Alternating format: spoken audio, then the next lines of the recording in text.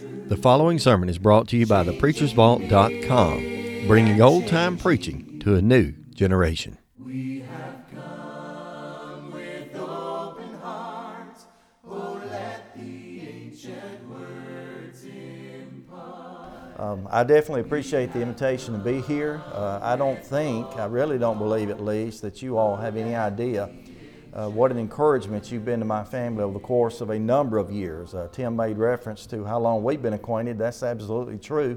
I can remember one of the first times meeting him face to face. He came down, I think, was a part of a bathroom floor replacement that took place at Mama's house. He and Ronnie and Alton, all three of the brothers, came over to replace that in exchange that if they got it done, they could go fishing.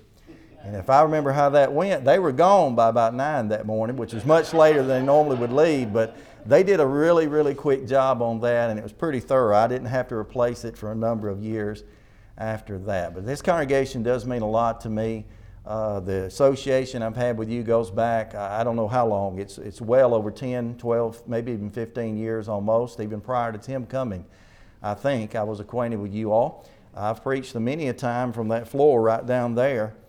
When I was holding or wearing, I should say, an IV bag. And sometimes when I got lazy on that, I'd step to the side pew and hang it off the pew to preach. That was my rocket fuel at the time, and it kept me moving.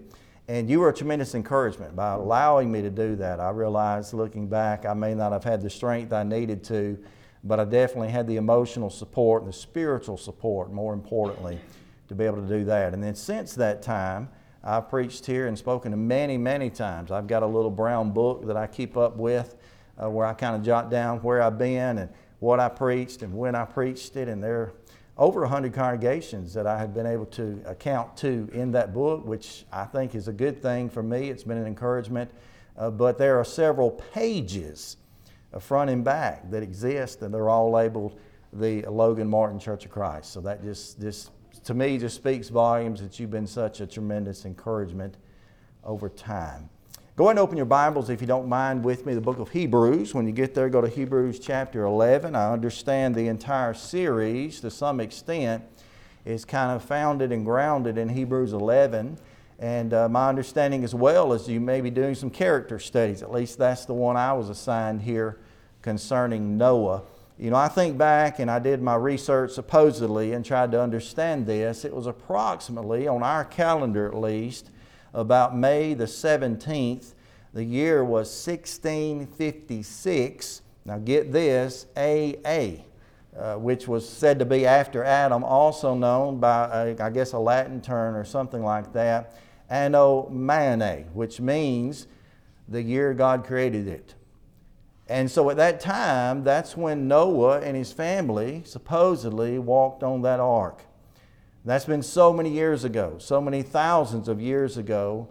But the impact that he had, not just on his life and his family's life, obviously, because he is memorialized in this great list, Faith's Hall of Fame, it's often called, continues to impact us. And so in discussing the topic, which I told Tim earlier, I got a little bit wrong. I've been accusing Tim for over a month of having kind of a silly topic. I won't tell you what I thought he said, but I was planning to twist it anyway. But the topic, I understand, has something to do with Noah. It has to do, obviously, with his faith. And it has to do with the fact that he was able to obtain salvation because of his faith. And in my mind, that's precisely what Hebrews 11 and verse 7 tells us. And we're going to use that as our springboard. And also, in addition to that, we'll use that for our entire outline if you want to kind of understand it that way. But here's what it records. By faith, Noah, being warned of God of things not seen as yet, moved with fear, prepared an ark to the saving of his house, by which he condemned the world and became an heir of the righteousness which is by faith. You may notice that particular verse, if you will, that sentence structure as we have it translated into English, in one sense is simply bookend by the word faith and concluded with the same. And I think what that involves is that everything that is mentioned, and this is very brief, especially in comparison to the next characters we get into, such as Abraham and such, I think that says a lot. It speaks volumes to the fact of just how powerful, how settled, and how set Noah's faith was. If you think about that account, we won't even have time to read the entirety of it, but we will reference it several times in Genesis chapter 6 through 9. You think about that account, you have to understand that Noah and his family lived at a time that was extremely difficult. As a matter of fact, as frustrating as today may seem to some of us, Noah's day was much more difficult. According to what Scriptures tell us in Genesis chapter 6 specifically at least, we learn that Noah lived in a time, in really an age, in which corruption, violence, perversion, generalized sin, and wickedness reigned the day. Everything that he and his family was exposed to during that time, at least according to the way God saw it, and that's the only way that really mattered, had to do with men and women committing things that were sinful in God's eyes. And so I want to take this verse, Hebrews chapter 11, verse 7. I want to break it down into about 4 equal parts. We'll do our best to get through all 4 of them. I'll go ahead and give those points to you so you can kind of keep those in mind. And really that's not just so you can keep up. That's so when I don't finish, you can say, well, he meant to say this and so, okay? So the first thing we're going to notice is that his faith existed, at least it was founded, and the salvation of it was discovered because of the warning that he believed. The warning he believed. And you say, well, Jim, where do you get that? Well, that's that first phrase, Noah being warned of God. In the second place, we get to it, we'll move a little bit farther and we'll talk about his faith and the salvation he obtained because of it. And that attributes itself to the work that he achieved. The work that he achieved. If we make it through that may be doubtful. Then we'll move on to the next point that's sustained by the next phrase or so, and that is the wickedness that he perceived. And Noah knew that there was wickedness around him, hence he was not willing to participate. And then the most important we'll skip to if we have to get there. His faith was founded and his salvation was founded in faith because of the wealth that he received. Okay? So let's go back to the book of Genesis. I hope you'll turn there with me looking back. Genesis chapter 6, where again we're not going to be able to read or understand it all, but the gist of the account basically comes down to the fact that God looks down upon the earth, chapter 6, and he sees that the thoughts, the intents of even the hearts of men was evil, quote, continually. We learn in the context of that as well that God determined, verse 6 of chapter 6, that it had even repented the Lord that he had made man upon the earth. We learn in verse 7 there that God promised Noah and all the inhabitants of that time that he would in return for that, destroy the entirety of the earth. We find out in the next chapter that was by the waters of the flood. But we learn most importantly in verse 8 of chapter 6 that Noah found grace in the eyes of the Lord. Noah found grace in the eyes of the Lord, verse 9, because he was seen by God as being a just man and, quote, perfect in his generations because he, quote, last phrase, walked with God. So in just making mention of that, back in that first phrase, Hebrews chapter 11, telling us that Noah himself was able to be saved in this way, we discover the fact that it was a warning that he believed. You know, when Noah was approached by God, context here of chapter 6, 7, 8, and forward, when Noah was approached by God, Noah was told directly from the mouth of God that he would be destroying this earth. Now you put that in the context of the way that God would destroy it. We know in hindsight, looking at the rest of the story, that he would choose to do that by way of a great flood. Now the evidence seems to prove, and that's my disclaimer, see these quotes, seems to prove, from Genesis chapter 2, just a couple chapters back in verse 5, it indicates at least that up in that point, verse 5 reads, and every plant of the field before it was in the earth, and every herb of the field before it grew, for the Lord God had not, watch it, caused it to rain upon the earth, and there was not no man to till the ground. So indications may lead us to think that it had never rained upon the earth. Some scholars go on, and the text goes on, as a matter of fact, to talk about how God in turn watered the earth from the dews of the ground, the things that lifted up. Some even believe there may have been a canopy, kind of what do you call that? I just went blank on that word, but a greenhouse type effect that kept the world watered as God was doing it by that way. And so when you think about Noah who received this warning, you have to understand the warning he received to him, perhaps, and to every other man at the time, and me, if I had been given the same, would not have made a lot of sense. But why did Noah believe him? There are basically two reasons in my mind. Number one, it was because he, in this case, resided in the Word. He took the Word of God as what it was, and that was the absolute Word of God. Now, when you think about the word, W-O-R-D, the word, you have to understand that when you look at the language that comes forth, whether it be from the Hebrew in these cases, or even forward in the New Testament in the Greek languages and such, that all of those words, W-O-R-Ds, are backed up by the language that God inspired those things to be writ. And God has always been thorough in the way that He revealed Himself. For example, the word, W-O-R-D word, is backed up by basically 3 terms in total. And each one of them gives us a little bit of perspective, a little bit more characteristic as to what God has tried to and attempting to get across to us. For example, in the first case, you have to realize God oftentimes speaks through what I'm calling the scripted word. The scripted word. Now, the word that backs that up, and by the way, I speak Munford Greek. It's not Grecian Greek, so it won't sound just right to any of your ears, but nonetheless, the word that backs this up is a Greek word, graphe. You say, graphe, what is that? That's exactly what you're looking at. If your Bibles are open or you're thumbing through a phone or however you're accessing that, you're looking down at these pages. Mine are black and white, happens to be one of my better copies. Most of mine are more like yellow and black. But the black and white pages that we're reading, that is the scripted Word of God. And the way we understand that and the way that that is backed it up, for example, you might recognize this passage from Romans 15:4. Here the Bible says, "For whatsoever things are written aforetime were written for our learning, so that we through patience and comfort of the Scriptures might have hope." That's the graphe.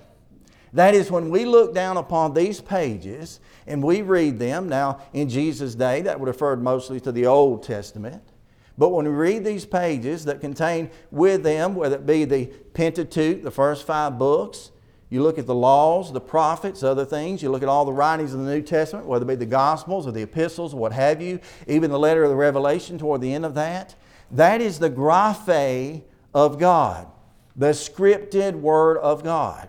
And that is in one sense, now that's going to be my key here, that is in one sense the main way through which you and I receive the Word of God. You say, hold up, preacher. Now, I've heard this many times before, and I've never heard anyone try to describe to me how we receive the Word of God any other way. Notice what Jesus said, John 5 verse 39. It's the same indicator word given there. Jesus spoke of the Old Testament specifically then, and He told some disciples of His to, quote, "Search the Scriptures daily, for in them you think you have eternal life, and they are they which testifies of me." Again, that's the graphe. That's the Scriptures. That's the written, the scripted Word to which you and I have access. But that's not the only way. And as a matter of fact, that's not even the way by which Noah received these things from God. You say, how can you prove that? Noah didn't have a Bible. Noah didn't have a scroll. Noah didn't have, to our record at least, any written, recorded, scripted language, graphe, by which to receive anything from God. So how did he do it?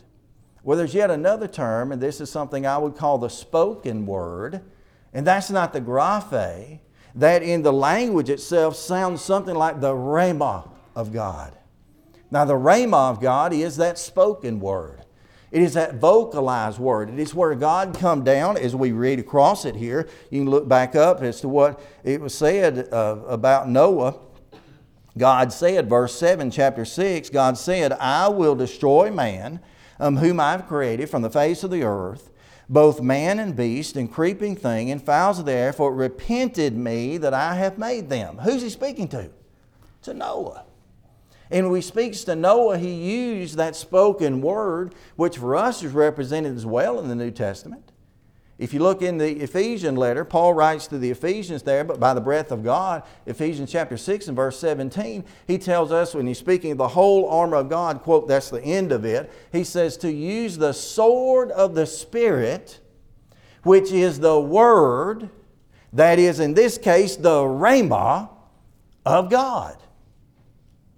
So you see, you and I, we look at that and we kind of bounce that off of the accounts, such as Mark chapter 4. Matthew chapter 4 gives an account as well of the time when Jesus was in the wilderness.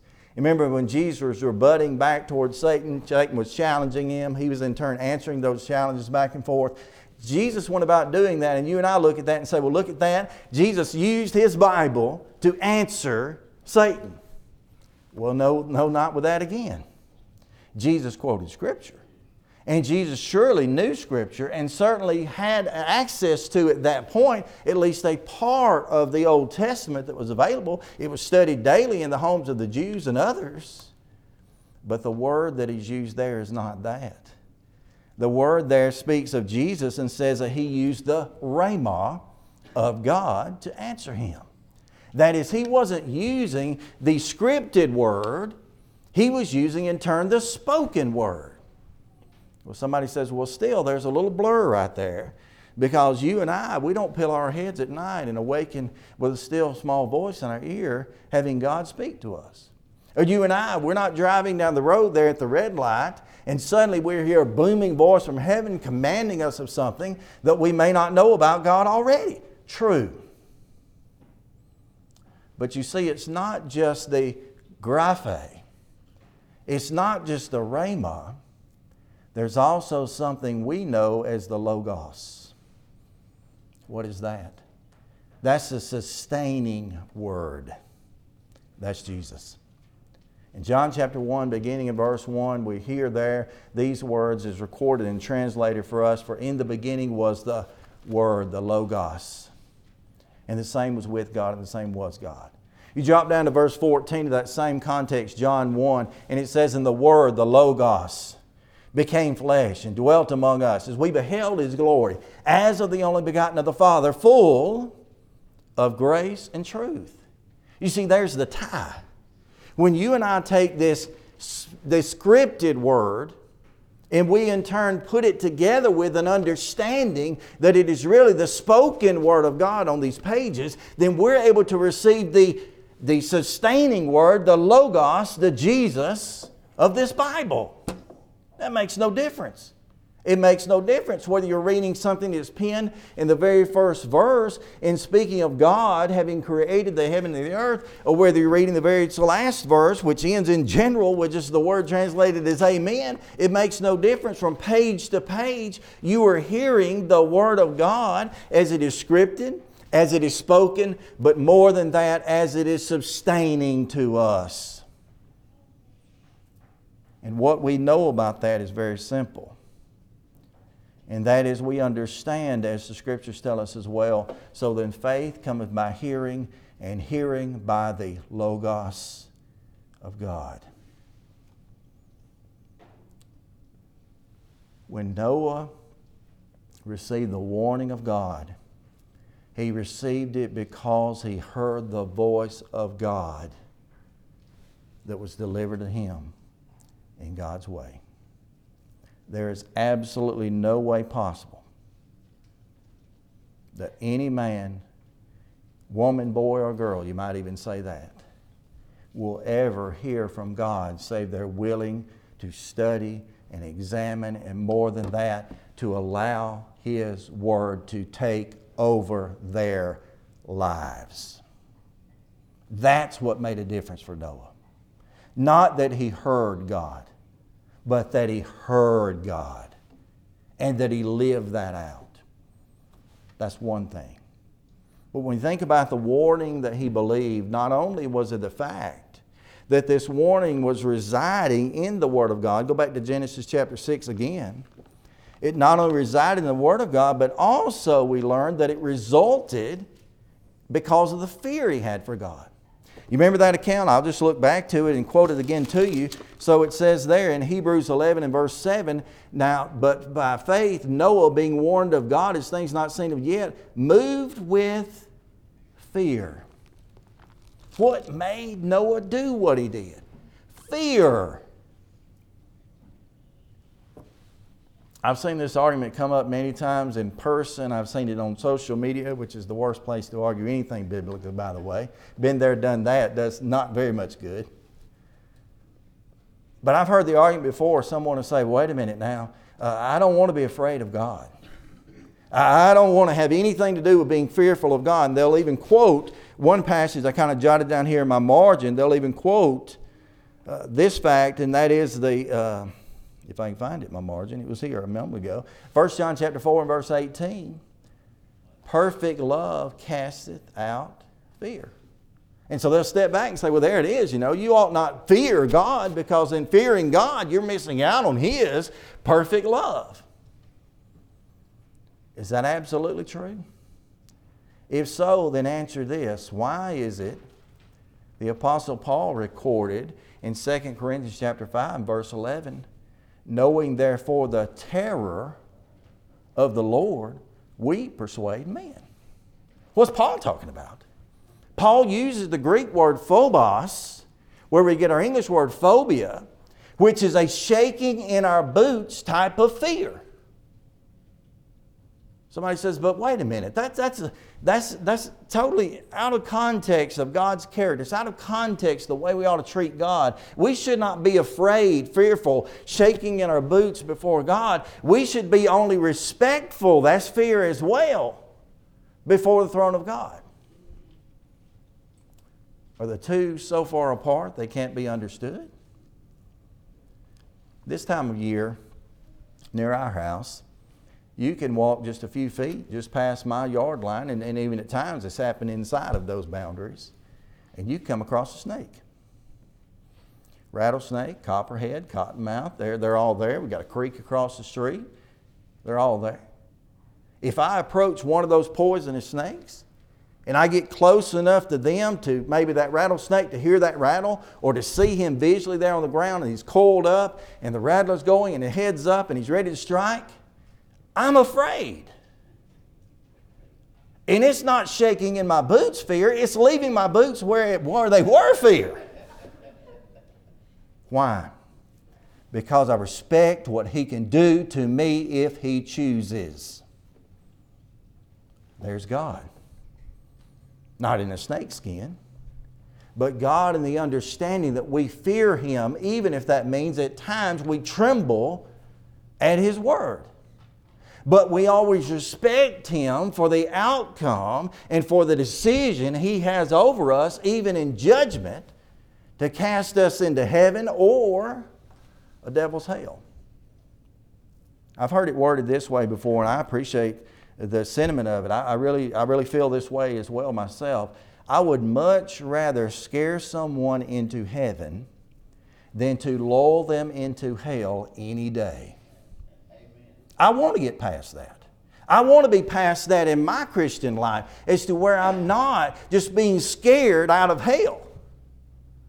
But at the very same time, if that is what it takes, I hope that no one who ever reads this word can pillow their head at night for the fear they have of God and His judgment.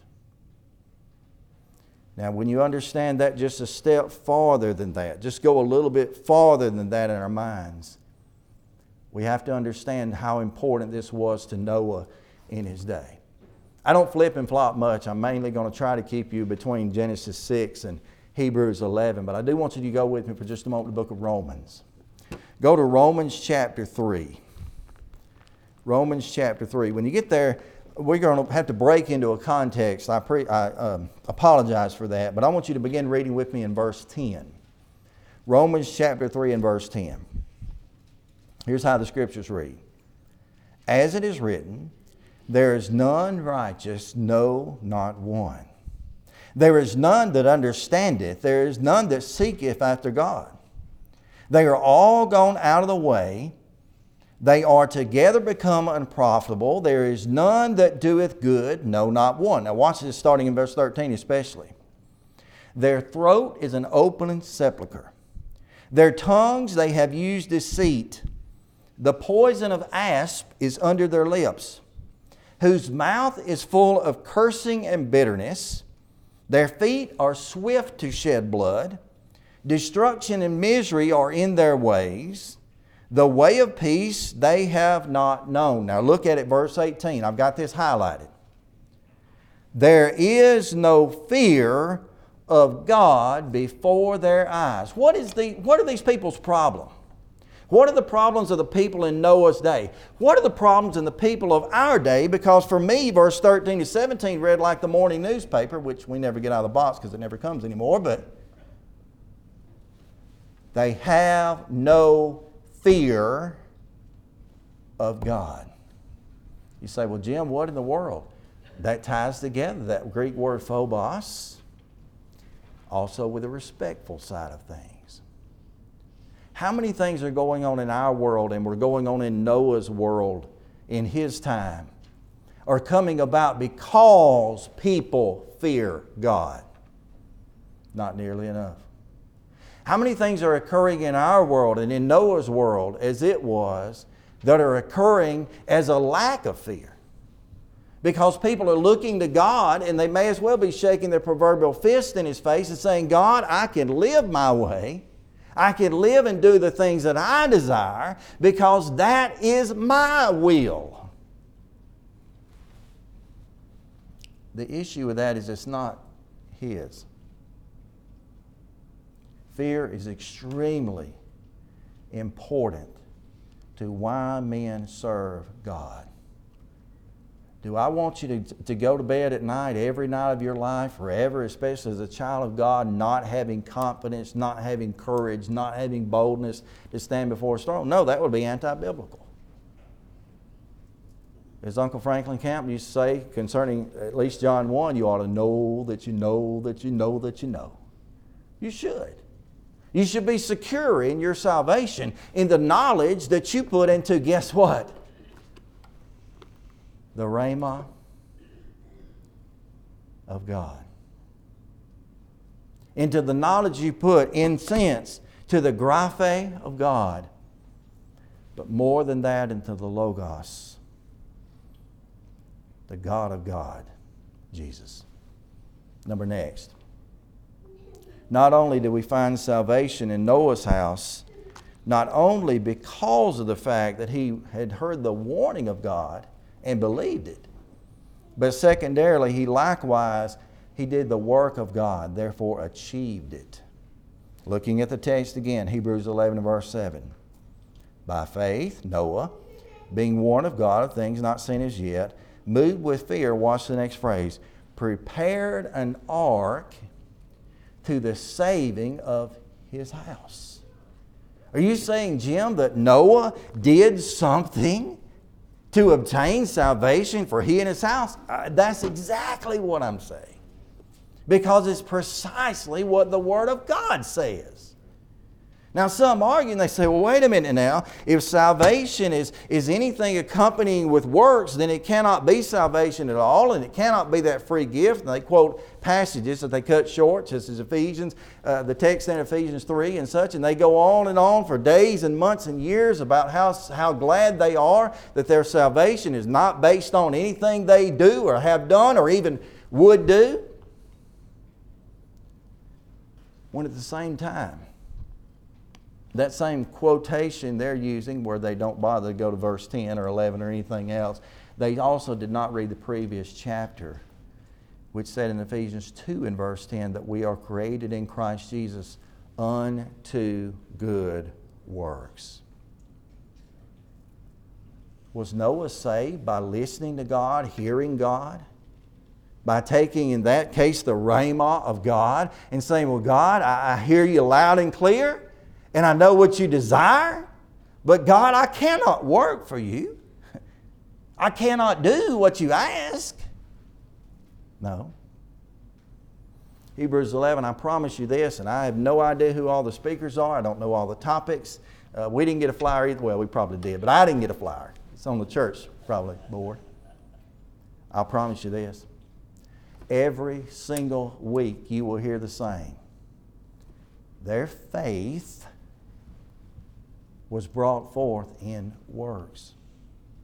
Because their faith is a type of faith that some describe as having legs on it, and it always includes obedience. Noah obeyed God. Now look back with me to chapter 6 and 7 of the Genesis account and learn a few things about this. When you think about it, you understand what he did. He understood he understood something that James hadn't written yet. Remember the text, James chapter 2 and verse 20? Faith without works is dead, being alone. Noah knew that. Noah knew that if God asked something of him, he would in turn be required to do it. Look at what he told him. Now in chapter 6, we already reviewed this a little bit. Chapter 6 and verse 7, the Lord promised him, I will destroy the earth that I have created. You drop down and across the page, you find out that Noah, yes, verse 8, found grace in the eyes of the Lord. You learn that verse 9, he was a just man and perfect in all his generations. You learn that God continued to reiterate with him for the rest of that chapter at least, the idea that these men on the earth, all of them were corrupt in what they did. They were violent. They were exceedingly violent. And then you learn that God gets down and says this, verse 14 begin with. Make thee an ark of gopher wood. I'm in chapter 6. Make thee an ark of gopher wood. And room shalt thou make in the ark. Thou shalt pitch it within and without. And this is the fashion which thou shalt make of it. The length of the ark shall be as 300 cubits, approximately 450 feet. And the breadth of the ark shall be 50 cubits, approximately 75 feet. And the height of it shall be 30 cubits. Verse 16, a window thou shalt make in the ark. In a cubit thou shalt finish it above. And the door of the ark shalt thou be set in the side thereof. And the lower, second, and third stories thou shalt make of it. And you go on. And he repeats again there, verse 17, now I will bring the flood waters upon the earth. Was he specific in what he commanded Noah to do? Was Noah specific in his obedience to that? Well, according to verse 22, he was. Verse 22 of chapter 6 says, and thus did Noah according to, the biggest word in the text is the next one, according to all that God commanded him. So did he. All that God commanded him. Noah, are you telling me that you worked to do what God said? Yes. In a huge way, even physically. You say, well, there it is, Jim. That's where it kind of goes off the bridge there and into the water, because he may have worked, but he didn't earn salvation. No, sir, no, ma'am, he didn't. But his work proved his faith that did. And it meant something to God. Let me give an illustrated comparison here. We got Noah on the one hand. We already looked at a few of the verses that are involved in such. For example, verse 7 and 1 says, and the Lord said unto Noah, come ye into all thy house, and in the ark, for I have seen the righteous before me in this generation. We already saw that he had been called just in the sight of the Lord. We've already seen that he had found grace in the sight of the Lord. We already saw that he had been obedient to all that God commanded. That's what Noah did. In the context of chapter 11 and verse 7, and remember the phrase is tied directly to the fact that it says he prepared an ark to the saving of his house. Faith saved Noah. The building of the ark saved his entire house. His influence, his example, the things that he sat before his sons and daughters-in-law, that made a difference in their lives. In contrast, there's a man named Lot, L-O-T, Lot. Genesis 19 gives us kind of the end of his account as far as what we really learn from him, and more than that, his family. Now, what had happened with Lot and Abraham, they were kinsmen, and they had been traveling together for some period of time, and they arrived at a place where they both determined and knew within themselves there was not nearly the supply, the grasslands, what have you, to keep their flocks. And so Abraham, being the better man, which by the way I love to try to be Abraham for this characteristic and many others, Abraham looked at Lot and said, it's your choice. We'll just do it your way. The church would abound internally if every person could look to the other and say, let's just do it your way. No worries about self. But he looked at Lot and said, you make your choice. Lot chose to, quote, pitch his tent toward Sodom. Keep reading in the account. Lot goes into Sodom and the cities of Gomorrah and other outlying cities. He ultimately finds his place. We're not sure what this means, but it seems to attend to the fact that he became some great citizen of that place. He was seen outside of the gate as if he were some type of a judge or some type of an important person there in the city, filled with sin and perversion. So much so when the angels warned Lot that he would have to leave, and he in turn looked at his sons and daughters-in-laws and begged of them to leave that place because of the lifestyle he had participated in, they did not even want to go. God takes up Lot and his wife, forces them, I guess. I don't know how it worked out. That's my disclaimer. I ought to say, I don't know. I just don't know how. He brings them out of the city, sets them down outside of the gates. He rains fire and brimstone upon it, and his wife, Lot's wife, turned around and became a pillar of salt. And the New Testament tells us, remember Lot's wife? Why did Lot not save his house? Because his faith did not work. He did not practice, as we would say, what he had apparently earlier in life preached. Do you think he hung out all those years and lived and dwelled with Abraham without picking up something from him? No. He did. But he didn't live it. Now that's not to claim, and please do not misunderstand me as one of our instructors. You say, don't quote me from your notes. That is not to say that if any of your children ever end up being lost in eternity, that it comes down to being absolutely, positively your fault. But God forbid I stand in judgment and see one of my children lost and me have to wonder if it was. Noah's faith saved his house because he worked. Would to God that every man and woman upon this earth would see us doing the works of God. Number next. Hebrews 11, verse 7 again. Rereading it.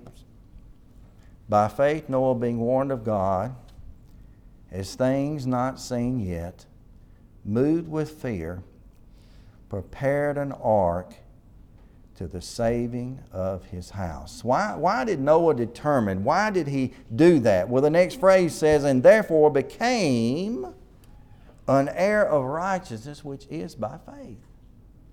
What did Noah see? Now, I mentioned it earlier in the introduction. You already knew this if you knew anything about the account. Noah lived in an evil, perverted, corrupt world.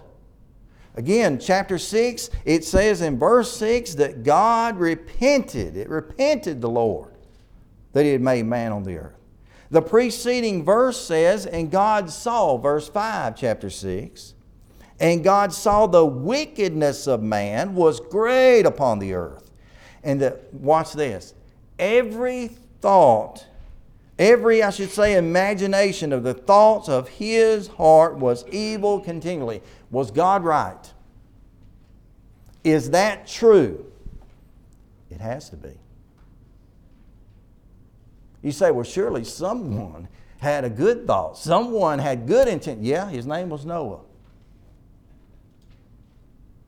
Now, I don't know how true this illustration really bears out, but if you've raised children, and I'm raising a total of 5, I've kind of got 2 close. One, I hope we're done. But we'll never be. But you ever known of a teenager particularly say, well, everybody else is doing it, Daddy? In Noah's case, that might have been near about true. Again, this world is described as corrupt, violent, evil continually, to the point that even the thoughts and the imaginations of their hearts were that. They spent their waking days thinking of ways to do evil. But Noah was different. What was Noah really dealing with? What was he encountering? Well, a few things are right on the page. We've pretty much looked at them. One of them is prior to this, however. I would say that Noah was dealing with people who were a part of what I call scientific progress. You say, wait a minute, how is that? Well, go back to chapter 4, just a moment. Just one verse out of chapter 4. Look at it with me, what we're seeing here. Verse 17. This is speaking of descendants, direct descendants, not descendants. What do you call that? They came before him anyway, those guys, of Noah, one of which was named Cain. You recognize the name Cain? We have Adam and Eve, Cain, Abel, Seth, many other sons and daughters. We have the generations. Verse 17, chapter 4, Genesis.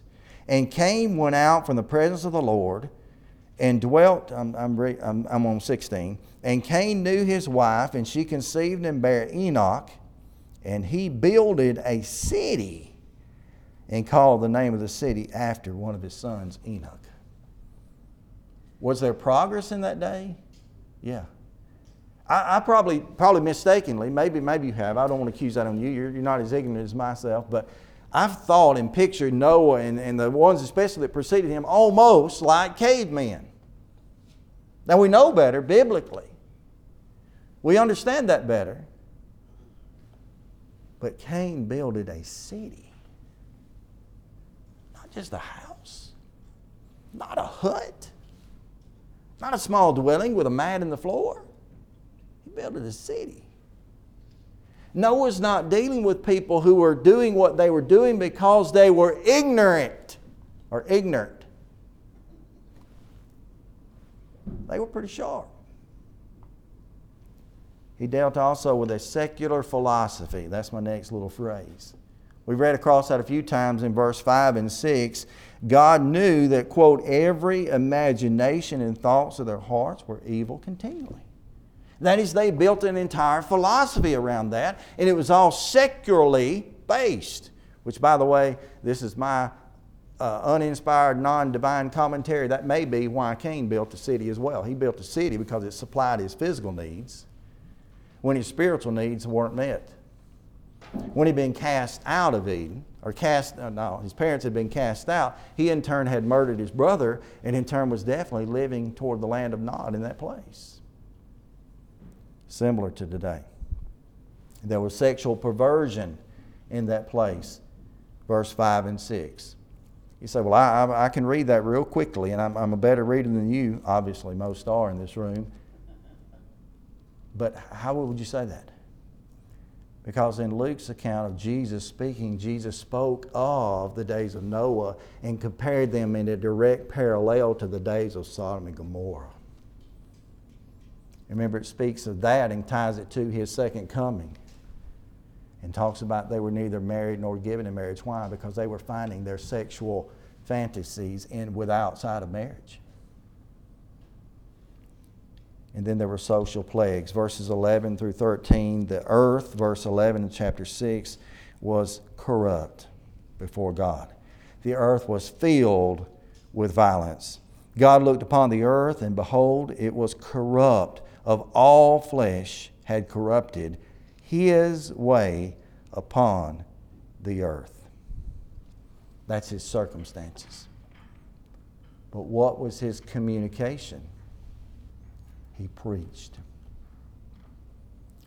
Peter, in writing his epistles, of course inspired of God to do so, 2 Peter chapter 2 and verse 5, as well as 1 Peter chapter 3 and verse 20, make reference to Noah, or Noe, N-O-E, King James translation, and calls him specifically a preacher of righteousness. If you put 2 and 2 together and you don't get 5 like I sometimes do, you may even understand that Noah preached for a long time.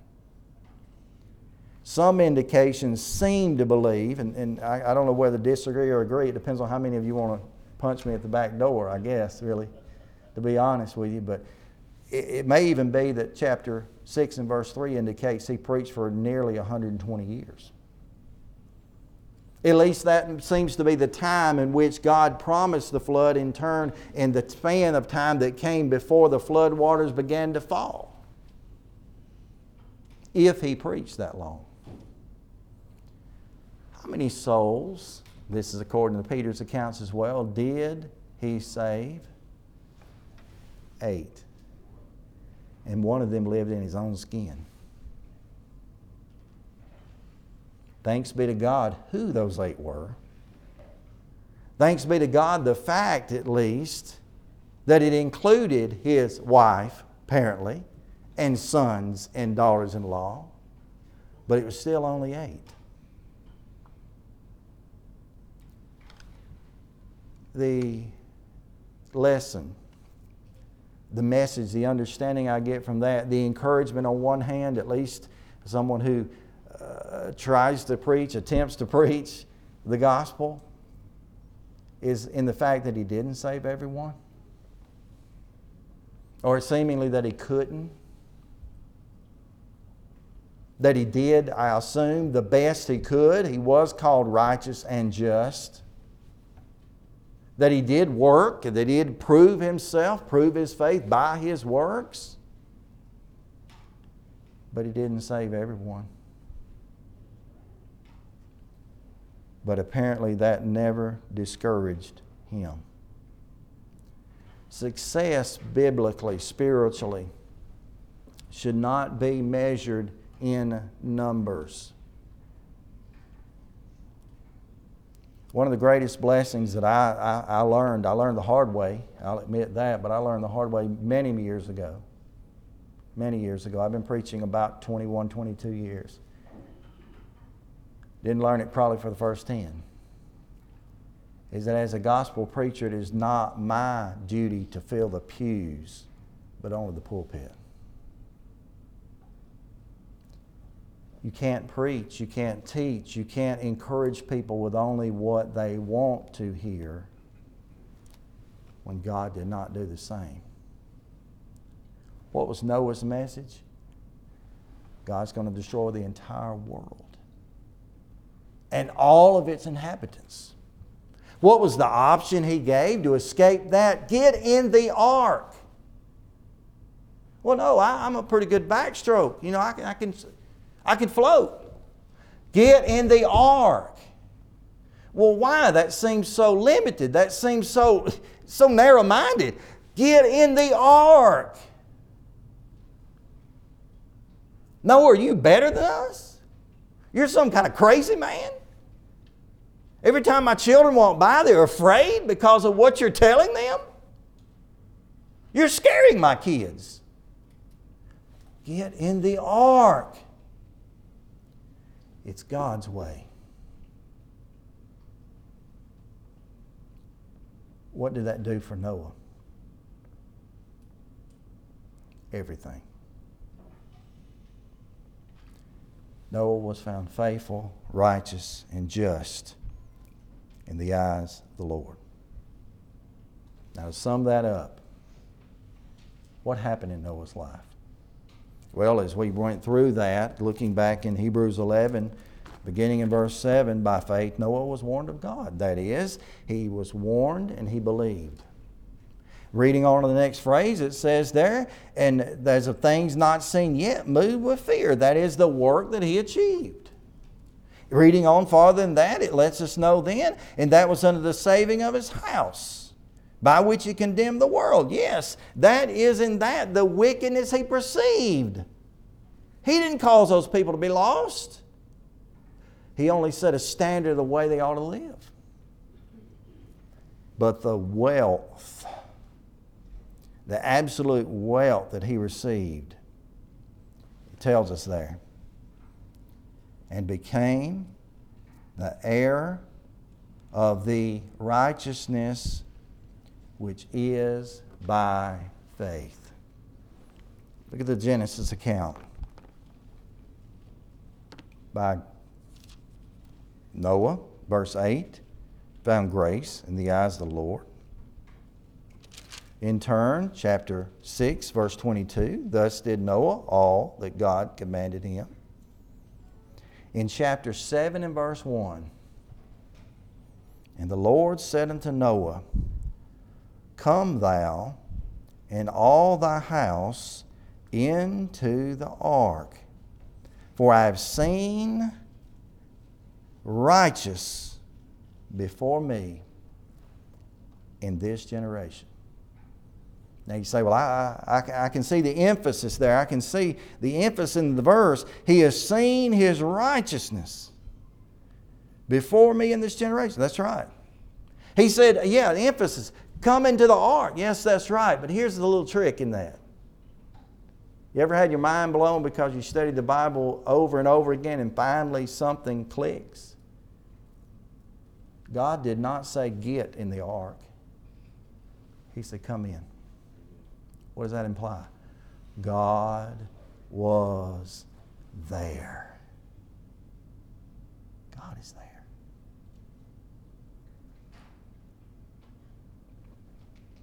The day in which you and I live, no matter how disturbing, discouraging, depressing they may seem, are no worser, than He is. Not even close. You say, well, I tell you what I need to do. I need to build me an ark. I need to build me an ark. And by building me an ark, I'll like you explained, I'll work before my family and they'll get, yeah, well, sort of, kind of, maybe. Except God already did. Why do we have revealed to us what we do in Genesis 6, 7, 8, and 9? Because we understand that it is only a picture of the Lord's church as it stands today, built by Jesus. It is in so many ways of types and antitypes and understanding of such, which that's past time to shut up. No way related to the actual physical work that He did, but in every way related to the spiritual picture that God was drawing the whole time. That entire portrait and scene that we read and we study and we examine with so many lessons contained therein draw yet only one conclusion, and that is that salvation and safety is found only in the ark of God. If you're here this evening, you're not a child of God's. I hope and pray that to one small extent, that you have a level of faith in Him. That is emotionally, mentally, that you can understand, that you can begin to trust who God is and trust that Jesus Christ was that Son of God He's promised to be. And that you can in turn use that faith as the foundation. Hebrews 11 verse 1, now faith is the substance of things hoped for and the evidence of things not seen. Foundation. That you can be willing in turn to take that belief, that trust, that faith, be willing in turn to repent. You know, God in this case was in some senses repenting. He had made this world. I'm sure Noah in many cases had to repent all the rest of his life. You know, he left the ark and ended up in sin because he's normal. To change your mind, to turn away from this world and toward God. These are the times and ages to do that because they've always been that. Be willing to confess His name. Noah, in every stroke of the hammer, in everything that he did, confessed the name of God before these men. And then we even learn from Peter's account, this is directly related to salvation because it is, quote, the like figure whereunto baptism doth now also save us, not the putting away the filth of the flesh, but the answer of a good conscience before God. What's your answer? Will you be baptized? Will you make your way into Ark, the one that God has built, in which salvation is found, and in that place only? The opportunity is available while together we stand and as we sing.